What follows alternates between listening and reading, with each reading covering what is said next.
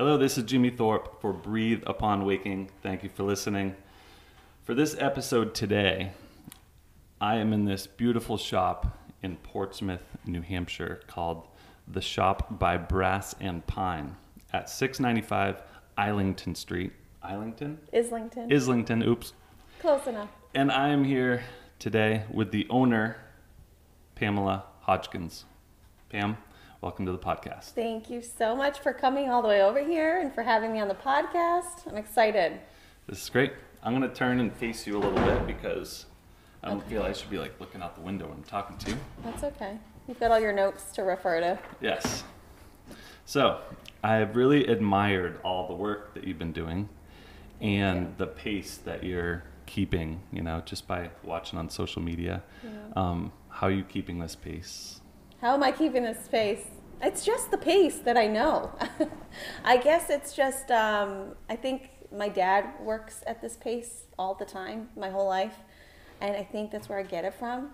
As soon as I feel like I'm settling down with something, I got to start something else. It's kind of like a sickness almost. I wish that I could just, breathe and live in the moment, but I feel like I've got so many ideas and so many plans that I just can't stop right yet because I'm young. I don't have kids, so I don't really have anything holding me back besides the 3 dogs right now. So I'm like, why don't I just go get it? And then when those things come, maybe I'll take a step back and slow down. Mm-hmm. Does physical health play a role in your ability to keep going all the time? And physical, mental, it's really, there's been a couple of moments of a mental breakdown, I think, where I'm just so stressed to the max. I've put so much on my plate. And then, the physical health, I just, I used to be a workoutaholic for, most of my life, and I didn't work out for about 8 months last year, and because I was doing some pretty vigorous labor intensive work. But even that break with the gym, I feel like it made my mental health decline a little bit.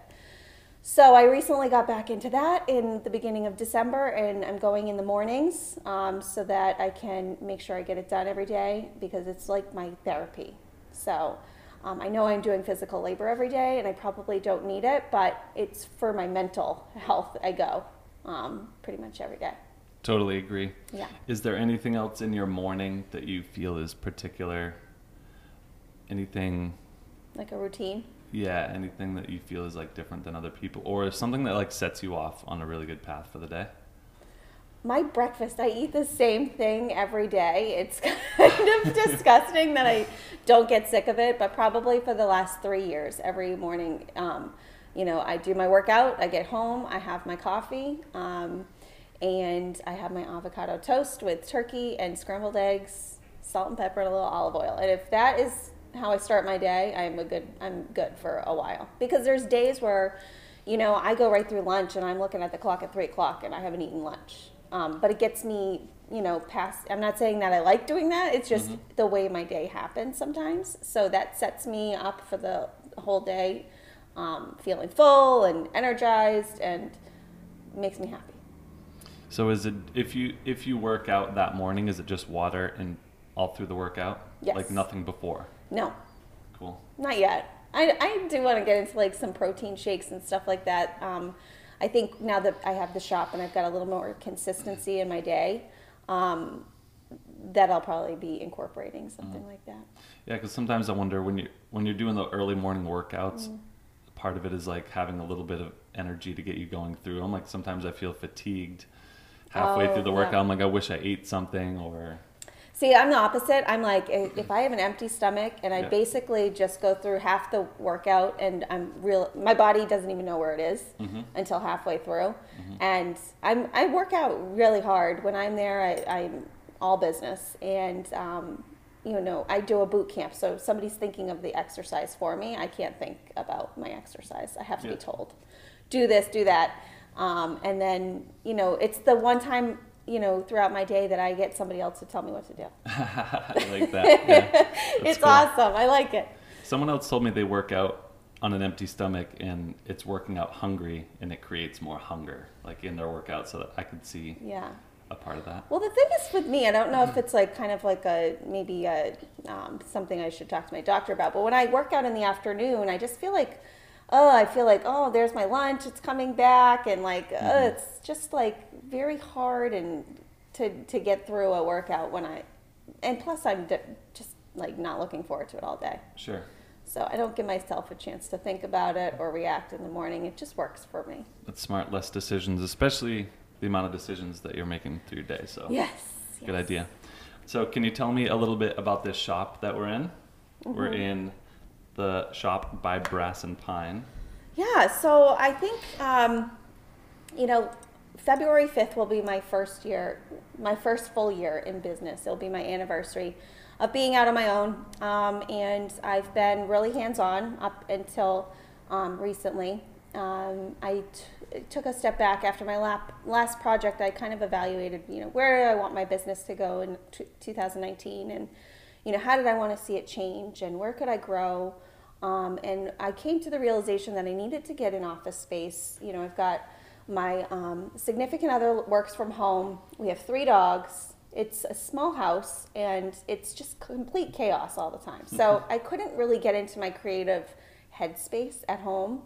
Plus, I didn't have my own space. We shared an office. And so it was a little too much. So I said, I want to get an office space, but I want it to be somewhere where I can get creative and in the zone. And, I knew that what I wanted to kind of get was kind of unachievable financially for me. So I was like, okay, well, how can I make this work? And I was thinking, I'm like, well, what if I opened up a little like showroom? That's kind of how I came up with this store concept was, why don't I open up a showroom and showcase all of these local makers and artists that I already use myself, I refer my friends and family to.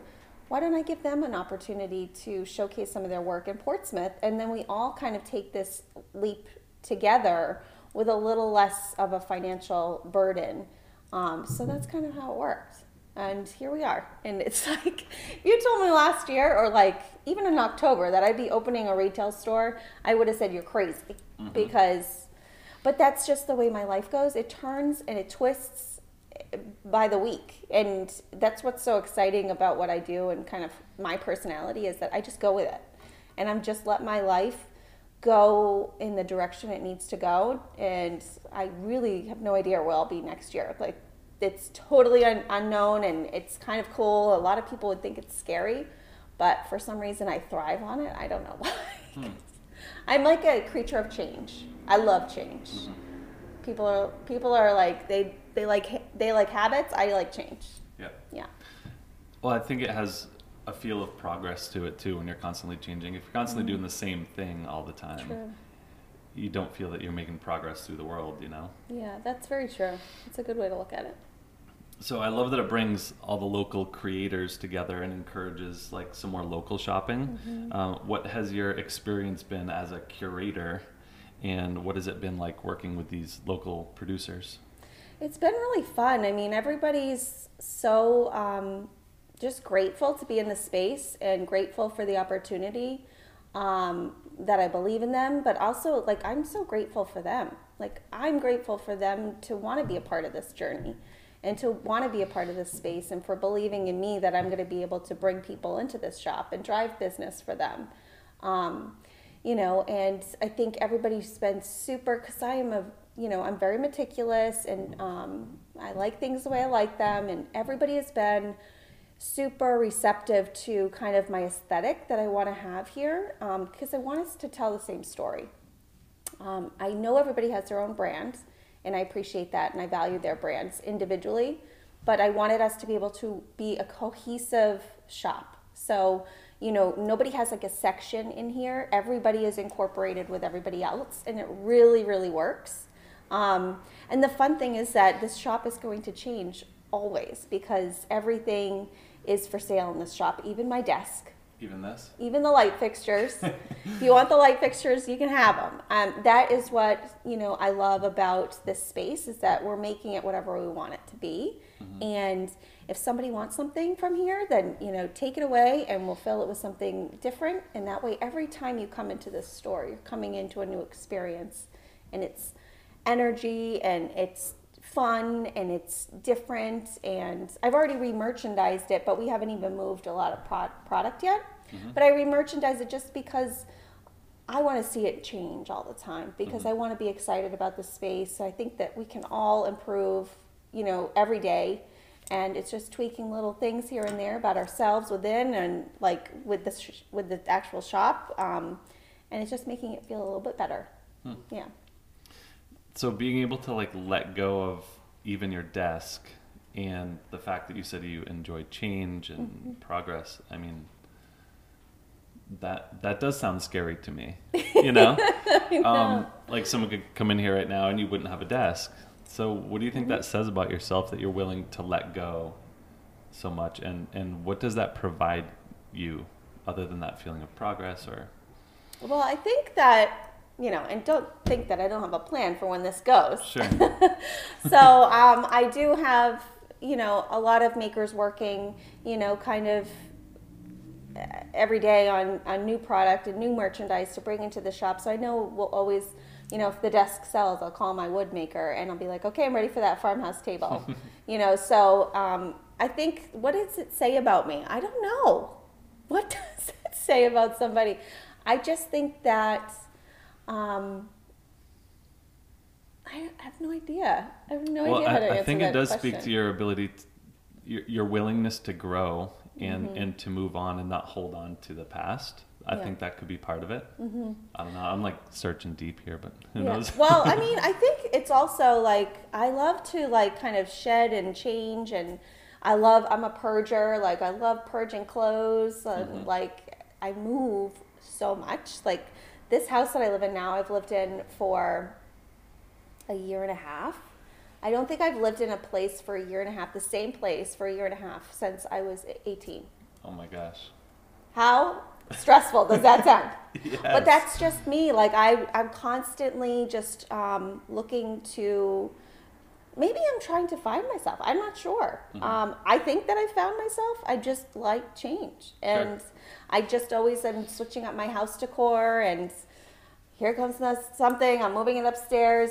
Can't find anything because I'm constantly moving it around. But I just love it. It's just it just gives me a new life almost.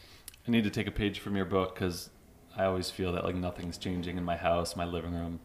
And it always feels good when you do make a change, even if you just move the furniture around. Yes. Yes. All right. I gotta get on it. I'll take some notes. All right. So I put down some words when I was preparing this interview that I feel that your design and your work made me think of. Okay. And I'm not a professional, so. It's okay. But this is what I came up with. Neither am I. I am not trained.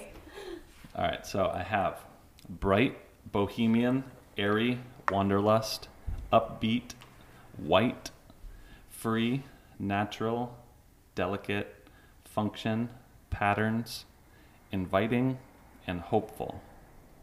I like those. And I also noticed that your fashion is closely related to a lot of those descriptions too. Oh, that's interesting. Now, it is said that we can't choose what we like, just as we can't choose who we're attracted to, but that we are drawn to certain people and perhaps a certain aesthetic somewhat organically. Yep. So would you say that you seek out particular designs and patterns and aesthetics, or do you feel more drawn to them in that organic sense? Absolutely. I feel, and it's so funny that you said that it kind of mimics the fashion sense that I have, because I started my whole career out of college in fashion. And so I worked for Ralph Lauren for a while, and I jumped to a couple of other fashion icons, and moved around, whatever. So fast forward, I have no idea what's cool in fashion right now. I have no clue. I'm just I like that. I think it looks good on me, and I'll wear that. Yeah. But it's more of now I know what tile I like and what flooring I like, what paint colors do I like. So for me, I think that, I guess, yeah, I think that what I'm drawn to in interiors is very similar to kind of, the look and feel, I guess, of, who I am too, as a person, I guess. Cool. Yeah. What is your absolute favorite item right now? It could be something that you have in the shop, could be something in your house, or it could be something that you want, like a decor item. Oh my gosh. Can you think of one? My favorite decor item right now.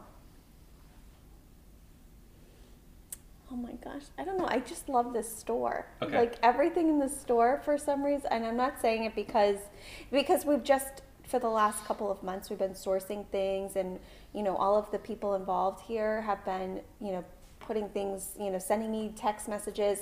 Does this work? Does this work? And I'm like, you guys are doing such an amazing job of like really, really understanding where I want to go with this shop, and it's incredible. But there's paintings here that I am just so drawn to, and I want in my home.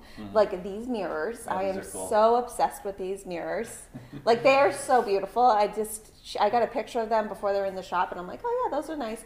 They came in and I was like, wow, those are massive. Those are just such a statement. I mean, even this little hanging chair.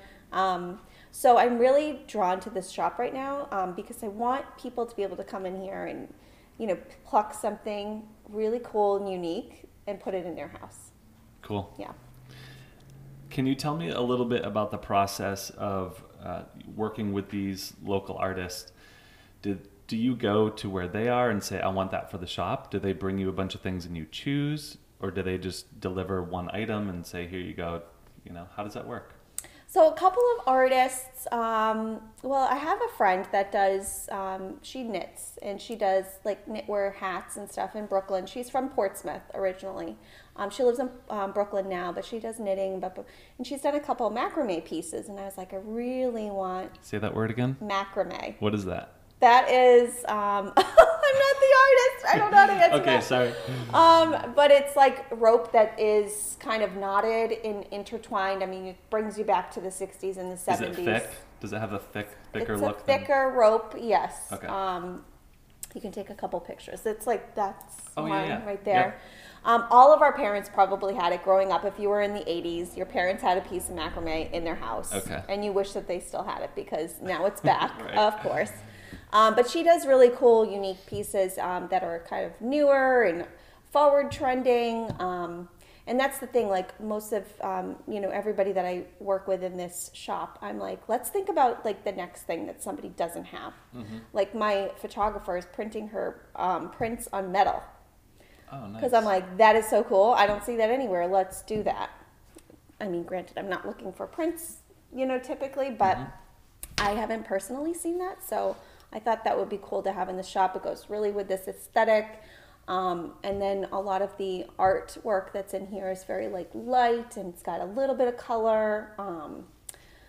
Very ocean inspired, very seacoast inspired, sunrises, sunsets. So I really, really like that. I think it's just beautiful artwork. And then everything else is kind of, my furniture maker, our refinisher, she has always done, farmhouse, modern farmhouse. So that's, there are some pieces that I like from that time period and, that modern trend right now. But I also like the mid-century Scandinavian, like very boho chic, and this is a whole new world for her. So she's just constantly communicating with me. Would this work? Do you like this? And I'm like, I love it, and she'll go and she'll refinish it and make it just something really cool. So cool. Yeah, so we're all learning. There's a lot of communication between you and the artist to see what would fit best here. Absolutely. Cool. Yeah. Cool. If someone was to ask you for some quick advice on how to make their home feel like this, or in your aesthetic, what would you say to them? In my aesthetic, well, I think I would just, and I think everybody, make it personal. So don't just buy something to fill a space that you're not in love with. And sometimes that takes time, and sometimes it takes months. But, when you're done and you've really filled that space with really cool, very unique, very different items that really speak to you, you stand back and you look at that room and you really appreciate what it is and where everything has come from. And that's when it really, really tells a story for you. Because when you feel good about your space, that's when others will ask about your space. Where did you get this piece? Where did you get that piece? This is so cool. And it's like you're so proud to say, like, you know, and I love home goods, but you're so proud to be like, well, I found it at this place, this antique shop, or, you know, whatever. I went here and got this piece, and there's a whole story behind it, and it's so much different, and it gives you a sense of pride about your space. Yeah, I find that when things have a story, it definitely makes a difference in the space. Absolutely. What about if you have like no money? Do you have any, or like, you know, you can't spend a lot on your home decor. Do you have any tips of? Well, I think that Facebook Marketplace is a great place. People, you know, one man's trash is another man's treasure. And if you're a little crafty, I mean, you can take sometimes there's things listed on there for free. Take it, put a little elbow grease into it, and make it your own. And you can make it whatever color you want. You can put whatever hardware you want on it. You can really personalize and be like, I did that. You know, so my sister's a great example of that. She's got 4 kids, not that they don't have money, but they're just trying to, you know, make, you know, cognizant choices of what they spend their money on. But she also wants to do really special, unique pieces. So she's starting to build her furniture for her house. I mean, with 4 kids, I don't know how she finds the time, but I guess it runs in our family. But she started building things, and she's, you know, and YouTube is a huge resource right now of like just figuring out how to strip off paint off of a door. Sure. So, I mean, you can really put your, you know, if you have time, you've got time to make your house look nice, because you can get things for really cheap, do the work on them yourself, and make them your own special artwork. Yeah, I guess if you work a little bit on the piece, there's gonna be more to that story. Right. So yeah. Very cool. So you mentioned working a job before, you know, moving into full self-employment. And I remember you working that job. I thought it was so cool because it seemed like you patiently waited. Like you knew you had a dream and you had a lot of ideas, but you patiently kind of waited that out and were smart about the transition. You made a really effective transition. What was that like, and what has it been like becoming an entrepreneur solely? It's so stressful. It's so stressful. It's like you don't know how you're going to make money next month. But with that being said, you know, I made sure that, you know, in the job that I had, I was lining things up as I was still in that job and learning a little bit more about home renovations and talking to a couple of investors that had an interest in working with me. And making sure that I set up a couple of ducks in a row before I made that leap was very, very important, especially owning 2 houses. I had 2 mortgages. It's not cheap in this area, so I just wanted to make sure that I wasn't going to fall on my face. So and that's when you just grind. And I think with somebody like me, like failure is just not in my vocabulary. Like I will not fail. If I fail, so I'll take that back a little bit. So maybe my plan doesn't go according to like the way I thought it was going to, but in that, you know, process, if it needs to change, I'll change it and I'll adapt to the change and make it a different plan or a different goal. But the last thing I'll do is fail. So for me, and that's like, I recently was asked a question of, you know, how would you inspire other people that would like to, you know, make this jump? And I said, you gotta believe in yourself. And you got to be ready to work. Like, I worked 7 days a week for a very long time until the holidays. I took some time to just kind of relax and really assess like where I was going to take 2019. And that's when I came up with this idea. It's like, I rested probably for like 3 weeks. And then I was like, okay, now I want to buy this. Like, I want to do the store, and I want to do this, and I want to do that. And then I made it happen. But it's just kind of my personality. I just can't really stop. But you do need to break, and you need to regroup. And, you know, for me, it's just been kind of a grind. You know, you're just still figuring it out. Like, I didn't know where this was going to bring me to here in the last year, and I don't know where next year's going to bring me. I have a plan. I have some goals, but are those going to be the ones at the end of the year? I don't know. But you're willing to kind of shift those goals a little bit here and there. Yeah, you have to, and that's how you're going to be successful, is being able to adapt to. It's also about what your clientele is telling you, like where is it taking you, because I never thought I was going to be designing, houses for clients, but the demand was there, and I was like, well, I would be a fool to say no to these because I want to do flips, and the market's changing. And like, why wouldn't I just do that in the middle of flips and kind of grow my business a little differently? Like, so it just I just listen to the people, and that's how I'm here now. That's great. Yeah. I love that, with all the grinding that is necessary and the really hard work and the dirt under the fingernails, it was the downtime where you did a little bit of soul searching. It seems that you found, a different path that you wanted to take. So it kind of speaks to the necessity of balance, Yes. of working really hard, but then when your body's calling for it, take some time off. Yeah, balance is tough. I'm still trying to remind myself every day, balance, balance, balance.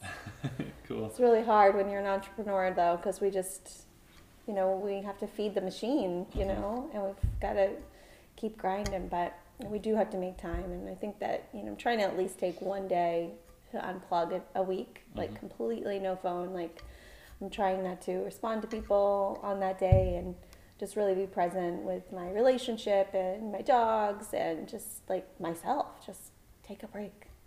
Smart. Yeah. Now you mentioned I think you mentioned your dad was an entrepreneur.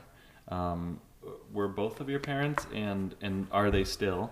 And how have they been influential in your knowledge in this field? I grew up with all entrepreneurs, basically. My grandfather was an entrepreneur. My mom raised us kids while my dad had a car and home stereo store way before Best Buy. He had it on Main Street in Concord, where we grew up, and he souped up all the cars and made everybody had their subwoofers and had the first navigation system in town and all that jazz. So he worked a ton. I mean, that's retail hours, and he grinded it out. But he was supporting a family of 4 at the time before my brother came along. And then when my brother came along, he's 10 years younger than me, my mom, I think she felt like, okay, well, the other 2 are grown. It's not as, they're not as dependent on me. Let me try to make something for myself. She never went to college. My dad only went for a year before starting his business. And so my mom started real estate. And this was a long time before everybody's mother, brother, sister, aunt, nephew, neighbor was a realtor. And she crushed it. I mean, she just came out running. She is very well spoken. She's a people person. She's very, coaching people through that home buying process. And so just seeing like both of them and growing up with 2 really, really strong-willed parents, I think it's always instilled that in all of us. And my dad, when he was in retail, he'd come home and he would build a deck that customized and went around like our hot tub. And he would build, things all the time and fix things. And he's like, I'm not paying anybody to do that. I'll figure it out, kind of mentality. And so seeing that, never really being like, oh, Dad, can I do that with you? Like, just like being aware and being appreciative of him doing it himself after he's worked retail hours all week and he's working all weekend on the house. So just that sense of like pride and work ethic, I think really came off on us a lot. Yeah. Very cool. I'm really interested in parenting and trying to like identify the moments for children where the rubber meets the road and where the parents are having that conversation or where there is a transfer of knowledge or a lesson. Can you remember times when your parents might have like sat you down and said, all right, let me tell you some things about business or something like that? Or was it more just like instilled and, like you said, kind of watching and picking little things up along the way? I'm sure it was a balance of both, but can you speak to any of that? Yeah, I think for me it was, I kind of watched a lot. I was kind of as an adolescent, I was kind of on my own, doing my own things, and my siblings were younger, and I loved my family. I was very appreciative for the family that we have, and my extended family as well. We're a very close family, and so I always watched from afar, but I did go through some adolescent times where I was very removed from the house. So those conversations really never happened until later on in life, where, I bought my first house. And when honestly, like when I first bought my first house, my parents were like, "Are you sure you want to buy a house and like settle down somewhere?" And I'm like, "Yes, I'm ready." And they're like, "Really?" I'm like, "Yes." And then my dad was over the house like every weekend helping me with projects, just to teach me and learn, like hands-on projects. Mm-hmm. And so it was really huge that he stepped up. That's just how they always have been. They don't, throw a bunch of money at the problem. They come and they give you their time, they give you their energy, and they teach you skills. So for me as a parent in the future that I hope to be, that's how I will teach my kids. It's just hands-on, let's do it together. And I think that it's really, really important, especially nowadays where kids are, so focused on, the FaceTime, on the, electronics and everything, just to get them back to like our time when we were growing up and there wasn't all that. Mm-hmm. Building forts outside or tree houses or whatever it may be. That's what I hope to instill in my kids, because it really helped me in life, mm-hmm. I think. Yeah, I don't think there really is like a perfect tactic for parenting, or I haven't found one that works for transferring those lessons down. But I think one word that kind of represents, my best effort at it is presence. Mm-hmm. And I think you kind of touched on that with your parents. When you need help or when you need support or something, they're there, they're present. Yeah. Mm-hmm. And I think just that general awareness, that general presence and effort within parents can make a big difference. Absolutely. Yeah. Cool. I thank them every day for just being there, even through the hard times, mm-hmm. when I didn't seem like I was really receptive to them. I always knew that they were there, and I always knew that I was going to come back around, because mm-hmm. it was really rough in high school. I was not a very good, teenager, but I came around, and now we're closer than ever. I would call them my best friends. We talk, every day, if not every other day. So we're very, very close. Very cool. Yeah. We've all had those high school moments. I know. So we're in Portsmouth, New Hampshire right now. You grew up in Concord. Yes. And now you live over near the seacoast. Can you talk a little bit about Concord as a town, what it means to you, or what, how you see it, and then talk some about Portsmouth and what you love about this place? Sure. Yeah, and I loved growing up in Concord. We moved a little bit, which is so funny because that's just what I took on too later in life. But, the friends I made throughout, high school and middle school, and how they kind of changed and formed because we moved quite a bit. So my friends kind of changed from school to school, but I really love Concord. It was such a great town to grow up in. My parents kind of grew up later in life there as well. I think they both were born and raised in their adolescence kind of outside of Concord, but moved there in like middle school. So they both went to Concord High, and they both graduated from Concord High. So it's kind of like, it's cool to just see it grow and develop. Our high school just kind of grew as we were attending it. Mm-hmm.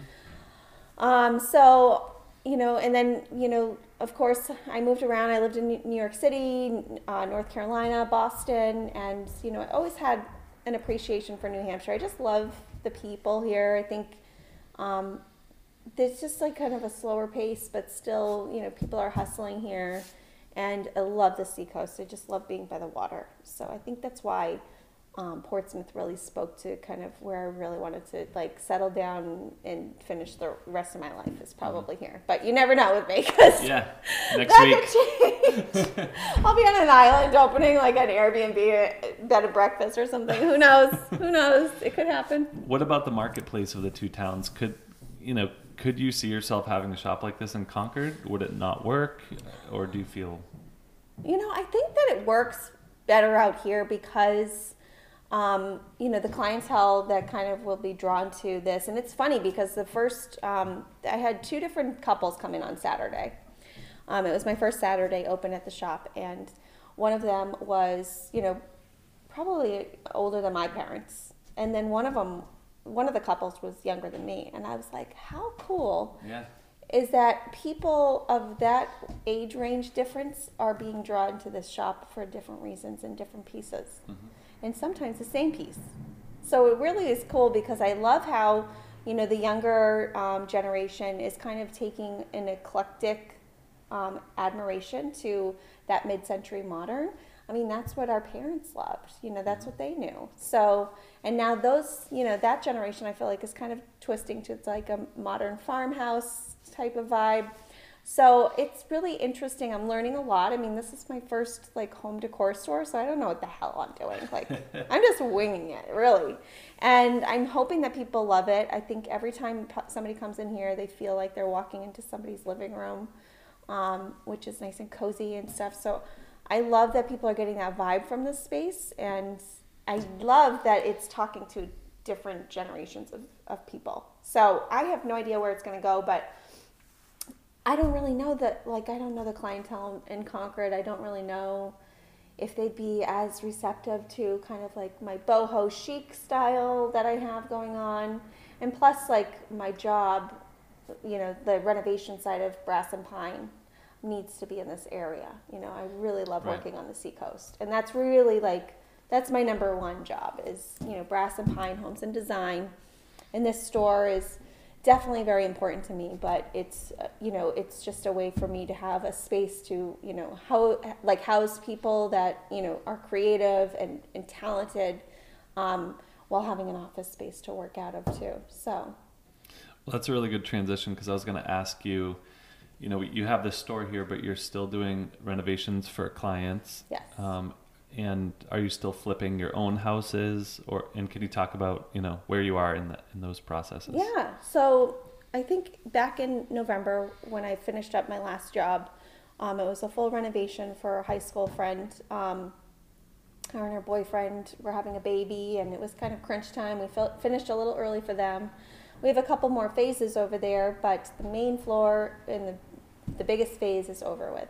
And after that, I needed a little bit of break. Every time I do a project, I need a few weeks to kind of recover because as a general contractor, which is what my role was or has been, it's very demanding. And I think it might be the way I'm managing it makes it so demanding, but I'm very hands-on. I'm very involved. I'm slinging sledgehammers. I'm busting down walls. I am carrying dump to the dumpster. And I think that it has gained me a lot of respect with the people that I work with because I am a woman in this industry of predominant men.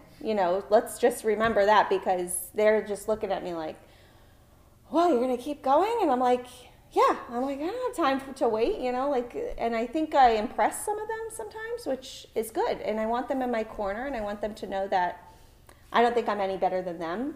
We're all in the same team. We're all after the same goal. So I think that's why it's been so demanding is because I've been wanting to be really present with my team. So when I took a break in November, I kind of thought of how I wanted to grow this business. And in order to grow my business, I wanted to take a step back and from general contracting and manage a few general contractors on different projects. So that's kind of where my role is taking me in this new year is that I'm partnering with local general contractors and their teams to manage projects that I am sourcing and finding through my contacts and people that want me to help with their design work. So I'll be doing design and implementation in that respect and then working and being a liaison for those homeowners and the general contractors. So that's kind of why I need an office space because, Mondays and Tuesdays we're closed, so I'll be on site checking the jobs out and then on, Wednesday through Saturday I'll be at the store. Yeah. So that sounds like it must take a lot of listening, like you mentioned before, and a lot of good communication between you and the contractor. Yeah, I think it's a communication. I think it's respect. It's all about respect in this industry, I find, because as soon as I've lost respect for some people in this industry because they just haven't followed through on their word, or they have changed the scope, and it's just kind of crazy how some people work. But having respect of my team, and having them respect me, is extremely important to me, and it requires a lot of communication, a lot of follow through, follow up. Just pay them on time. Pay them as soon as they send you an invoice. That's what I've learned. I'm like, I want to pay my guys as quick as I can, because they're all supporting families. All of my guys and my subcontractors are family men. They show up every day at the job. I can depend on them. I can rely on them. They might be pricier than Joe down the street, but I don't know if Joe's going to show up today. I know my team's going. I know they're going to stay. They're going to work through lunch, and then they're going to leave at 4 o'clock so they can be with their families. So, yeah. Nice. I love that you're still, getting your hands dirty and swinging the sledgehammers. Yeah. Can you think of a time when you were kind of knee deep in a job? You might have been there alone and all dirty, and thinking that you're over budget and you're running out of time, and just feeling that it's like, this isn't going to work. And can you think of a time that happened? Yeah. I mean, pretty much every job. I'm like, oh my God. So what do you do to put yourself together when you're in that situation? What's your mindset? Well, you can't cry about it. I mean, that's not going to solve anything. So, there's been sleepless nights, like I said, where you're over budget. I'm crunching numbers, and I'm like, all right, how can I trim something else? And what can I do better to, move this process along? How can I source more hands to help me with getting the finished work done? It's just really, every day is a different day, and that might be why I'm so attracted to this job, is because you just never know how your day is going to be. Mm-hmm. And some may find that extremely stressful. I'm just kind of like, okay, we have a plan. If it doesn't happen, we work around that plan, and we do something else. And it has so far worked out really well. Just, you got to be able to roll with the punches, because this is all about, you're dodging punches every day in this job. And if you can't do that, then you're not cut out for this job. I love that you mentioned sourcing hands and actually accepting help, because you seem like the type that you're going to do it yourself. But there must be a balance of, when in need, being able to accept or actually source hands, like you said. I mean, there's no I in team ever, because I feel like it's all about teamwork. It is teamwork. When I start my day in the morning, who's going to manage the dogs? My other half, you got the dogs today? Thank you so much for being here. And, making dinner when I get home. And then it's, managing the job. And I can't do that alone. I can't, and I will never tell myself I can, because that's stupid. I mean, it's just pure stupidity if I could tell myself, you can do this today all by yourself. No. Just, pay somebody and get done twice as much as you could have done by yourself today. How about that? And then, it's just, even here in the shop, I can't do this alone. Mm-hmm. I couldn't have this store without all of the people that are involved in this shop. And so we're all dreaming together. We all want to, work together. We're all kind of, coaching each other and kind of, making this place what it is. And so, nowhere in my life am I doing it myself, because I just couldn't. I couldn't. Nicely said. I think it comes back to that respect that you were talking about with the other, communicating with the other people and having respect for them. Yeah, absolutely. Cool. What's a part of Reno that you really despise? Inspections. There's always something. It's probably inspection time. For some reason, the inspector does not like me. I don't know why. I try to win him over all the time. Does it seem like he's searching out things to... I think I honestly, he's a good guy. And when we have a good day, we get along great. And I think he's really just, in a way, fathering or mentoring me and trying to teach me a little bit. Mm-hmm. Tough love almost. So I respect him for that. But sometimes I'm like, can you just be a little nicer to me, please? I just had a tough week and you're just not helping. But I do think that he is looking out for me, to be honest. So Other than that, what do I Yeah, what hate? about like getting your hand like actual work? Like for me, I can't tape and mud sheetrock. I hate that. But Yeah. I can do a lot of things. I just hate that. Well, Is there something like that that you? yeah, I mean, I hate tiling, but I can do it. I thought you loved tiling. Oh, You like it when it's done. I like looking back and being like, I did that, but it is a pain in the butt. Yeah. I really hate ripping up old carpets. Uh. They're so disgusting and smelly. Yeah, I think, and then I hate telling my investors or my clients about a really, really bad surprise. Mold, asbestos. Yeah. We're going to need to rip off the roof and replace the roof. It's like, those are just not the unexpected things. I can handle them for my personal properties, but telling it to a homeowner or an investor where it's like, oh, here's all that budget. We're going to put it on this thing that you can't see at all. Like maybe it's a new boiler or a new like a hot water tank or something, and you can't even really see that. And that's the tough thing that I hate doing. Bringing the others in, yeah. Breaking the news to the others. Yep. If you're looking for a house to flip, what do you look for? So for me, it's all about location and after renovation value. What could I sell this property today? Because the market changes, so you can't predict the future. And anybody that says that they can is a liar, because you can't. This market has been very, very successful through 2008, through the crash. It has always been on a positive upswing. And realtors in this area might disagree with me when I say this, but we have definitely taken a little bit of a plateau to this market right now. I know because I've watched this. I mean, I'm not a realtor, so I can't say that I'm like fully embedded into that, but I watch every single day houses that are listing, going under contract, stuff that are taking price cuts, things that are listed and have been listed for a while. I'm very aware of the inventory in this area. Sure. So when I look for a flip, I think about the renovation costs that it would take to get it to where I'd need it to be, and the length of time and the time of year is extremely important when you're flipping a house because. As I found out, last year, and I was already really scared when we went into the flip listing in July, right before 4th of July week, is a terrible time to list your house because everybody's in vacation mode, nobody's looking at the house, and then your house hasn't gotten any activity in the first week, and that first week is extremely important when you're listing a house. That activity you get and the showings are very important. It kind of tells you, is the house priced right? Is it overpriced? Is it underpriced? It tells you a lot. So, listing in the summer is not my favorite time of year.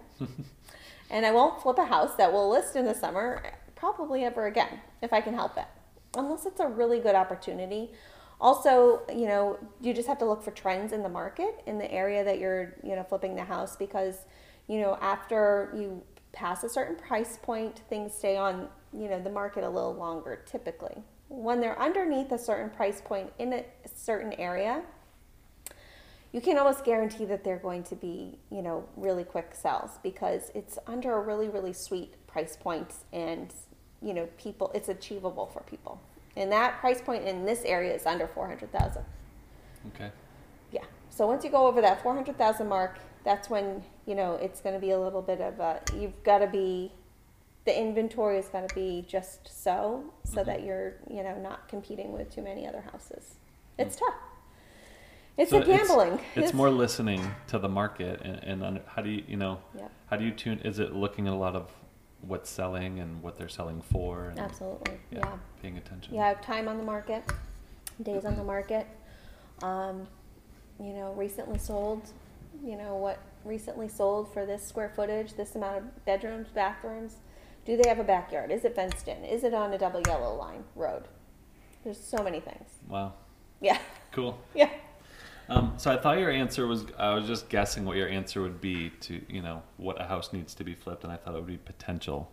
but that was just my silly guess. But one of like a sad thing to me is unrealized potential in people. It's like one of the saddest things that I see. But I could also see that, you know, as we're talking about this, is unrealized potential in houses or even in like a room per se. And I feel like a lot of what you do is maximizing the potential of a house or a room. Yes. Can you speak to that? Absolutely. So the first thing I do when I go into any renovation project, whether it's a flip, whether it's a client renovation, whether it's my personal renovation, is functionality of the space. How can we create the most function for this space? And that is what I love. The beginning of a project is my favorite part because I have so many things going through my brain of like how to change the space and make it more functional for a family that's going to be looking at it or a family that's going to be living in it. So for that, I do different design work for that, and then for unused space, like you were saying, like a room's potential that's just undervalued. And I've worked with a couple of clients that have done room redesigns for, and it's always that room like on the right in a house that's got, a living room in the back and a kitchen in the back, and then there's like this weird room in the front. It's like either a catch-all room or it's that living room nobody sits in, and it's just like, oh yeah, there's that room we never go in. And so I try to help people like make that into a very welcoming room that they want to be in and they want to use and they want to show off, because it's usually the one that everybody's like, I just don't know what to do with this room. And I'm like, you're not the only one. It's everybody. So yeah, I think, finding the potential within each space of a house. My last renovation project I did for a client, they wanted to add a bathroom. And the footprint did not allow for another bathroom. Like I couldn't shave a little bit from two rooms next to each other to make a bathroom. It was not going to happen. So I noticed when I walked through the first time, they had a pretty deep garage.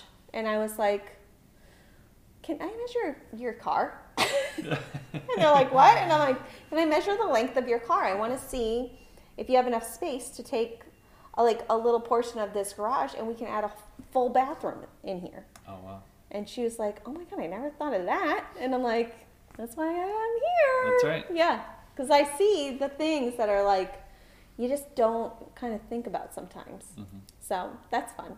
It seems like a lot of trying and innovation that you're doing. You do have a plan, but a lot of things, like you said, you're winging it, you're trying things, seeing what sticks. Yeah, I'm definitely not trained, but it's like, I know what I like when I see it. And I know like every house I go into, every apartment I've ever been in, I'm always, and I've never noticed it until recently, like I'm always like creating this new space.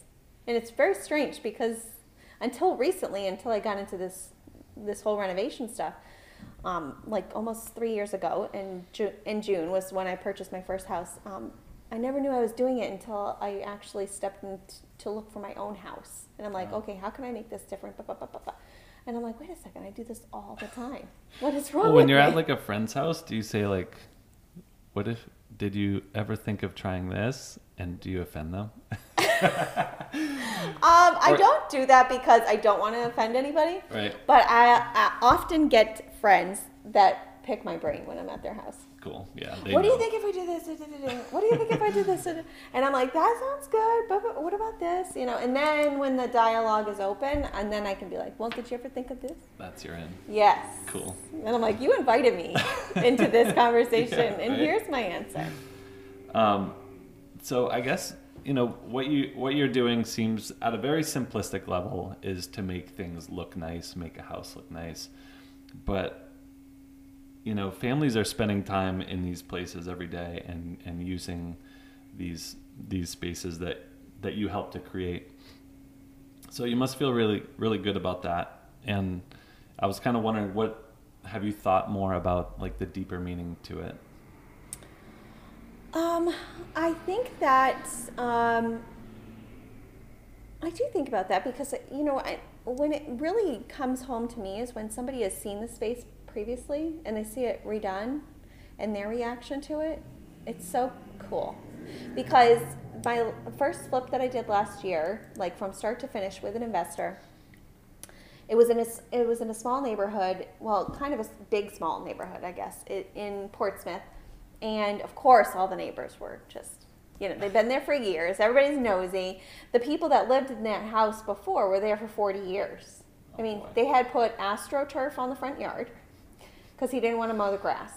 Like this guy, it was like, she was a smoker, smoked in the house. And so people had been in this house before. They knew the neighbors, everything. So after it was done and we did the open house, we had so many neighbors come in. Oh my gosh, it looks so different. Like they're just seeing your faces light up, and them knowing where it was and where it went was like the biggest reward to me. Is really, because those are the people that really appreciate how far it's come. The people that see it through the process, or people that see it online that I post, try to keep people in the raw reality of house flipping and renovation worlds. I don't sugarcoat anything. I don't post all pretty pictures because it's not what it's about. It's late nights, it's dirty fingernails, like you said. It's like back-breaking work. And so I like to show the reality of what I do. But no, I think that, getting those reactions of people in the after, and of course it's ready. So I'm like, I'm proud of it. I'm like, I worked freaking hard for this. So I'm glad that you like it. Great. Yeah. I think it's cool that, you can, I think a little bit goes a long way in trying to improve your space, where you can think of these grand ideas of how you want to be better, but, putting a small piece like this or a piece with a story into your home, trying to make it a little bit better can really go a long way. Yeah, even like a can of paint. Even a can of paint will change the entire feeling of a room and a space. Putting an accent wall of, shiplap or reclaimed wood or whatever you want to do. They're doing so many different, really cool, unique things just to make an accent feature wall. We used to paint them. I always hated that. But, and I'm sorry to have a painted wall accent, but for some reason, I just always really couldn't stand that. But I love the feature walls. I'm a big fan of wallpaper. I know people are like, gasp. It's a pain in the butt to remove, I'll tell you that. But I do love wallpaper. It's fun. It's just like, putting like a piece of jewelry on a room, almost, if you want to think of it that way. This is a perfect segue into my next segment, because I created a game for you to play. Oh gosh. It's called... I'm sweating already. It's called Trash, Attic, Living Room, and I give you 3 items. Okay. Are you ready? Sure. Grandfather clock, chandelier, modern painting. Trash, attic, living room. Okay. Chandelier, living room. Modern art. And a grandfather clock. Modern art. Could go so many different ways. I would put that, I guess, in the attic, and I would throw out the clock. That's what I would go for. Big screen TV, oriental rug, leather recliner. Ooh. I think the leather recliner, attic, oriental rug, living room, trash, the TV. Yes, very smart. Wallpaper, shiplap, and tile. This is going to be hard. This is impossible. You have to. This is not even an impossible question. Wallpaper, shiplap, tile. Okay. Wallpaper, living room, obviously, because tile doesn't go into a living room. Tile, attic, save it for the bathroom. It could be a fireplace in the living room. And I'll trash shiplap. I'm on to the next thing anyway. Okay. Yep. Cool. All right. This game is either or. You just have to choose one. Are you ready? Yeah. Light stain or dark stain? Light stain. Cabinets painted or natural? Natural. Quartz or granite? Quartz. Brass or pine? Brass. I gotcha. All right. Well, that's a show. That's it. Yeah, you did awesome. awesome. My God, I survived. Good job. Thank you You're so a really much. good sport. Right. I didn't have any of these questions. No, you didn't tell the audience that I was not prepared with any of these questions. These are right off the hip. You did awesome. Thanks. Where can people find you? You're everywhere on Facebook, Instagram. Yeah, my Instagram is my renovations and design is Brass and Pine. Brass, BRASSANDPINE, and then the shop by Brass and Pine is actually Brass and Pine Shop. So just add shop on the end of Brass and Pine. I'm on Facebook. I've got Facebook pages for both too. And I'm at 695 Islington Street in Portsmouth, Wednesday through Saturdays from 10 a.m. to 5 p.m. for now. Our grand opening will be later in February, so I'll be announcing all that and sharing all that information on all of the social media stuff. Very cool. Yeah, I recommend people get over here and check out the shop and hook up with Pam somehow. Watch what she's doing on all the social media. Really admire what you're doing, so thank you. Thank you so much. Yeah. Thanks, everyone, for listening to Breathe Upon Waking. The next time you wake up, don't forget to breathe.